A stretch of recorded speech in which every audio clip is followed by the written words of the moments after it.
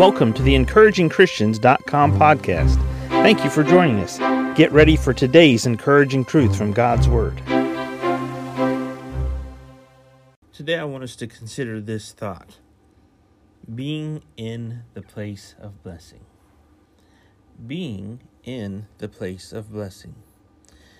In Deuteronomy chapter 28, we pick up in verse 3, "Blessed shalt thou be in the city, and blessed shalt thou be in the field.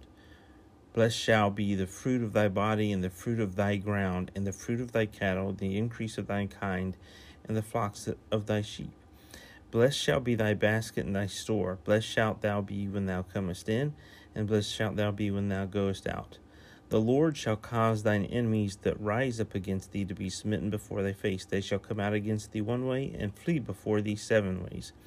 The Lord shall command the blessing upon thee in thy storehouses, and in all that thou settest thine hand unto. And he shall bless thee in the land which the Lord thy God giveth thee. He shall command the blessings upon thee in thy storehouses, and he shall bless thee in the land which the Lord thy God giveth thee."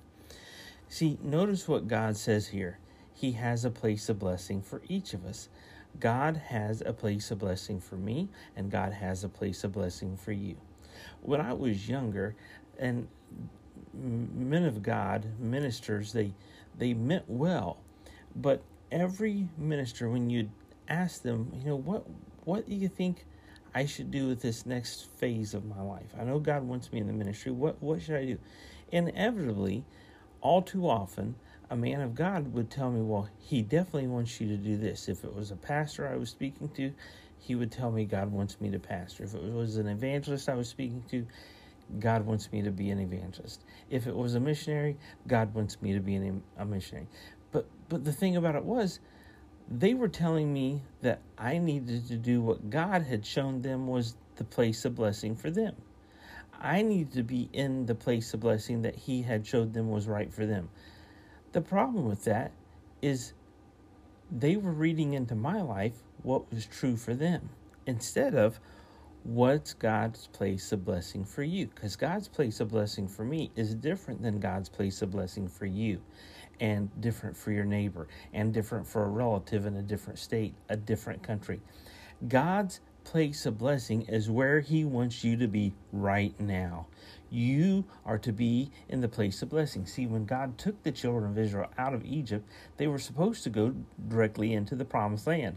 But they wandered for 40 years in a wilderness, not in the place of blessing. Now, God did bless them. He provided manna every day. He provided water. He took care of them. Their clothes didn't wear old. Their shoes didn't wear out. God took care of his people, and he blessed them. But that wasn't the place of blessing. Blessed shalt thou be in the city, and blessed shalt thou be in the field. Some people are meant to be in the city, and some people are meant to be in the field. And God's place of blessing for each of us is different. You need to understand that, and you need to identify not what is God's blessing for my neighbor, what is God's blessing for my relative, what is God's blessing for you. Where is his blessing? Where is the place of blessing that God has for you right now? Be in the place of blessing that God has for you. Be in his place of blessing for you today. Thank you for joining us today for the EncouragingChristians.com podcast. Please explore our website for more encouraging truth from God's Word.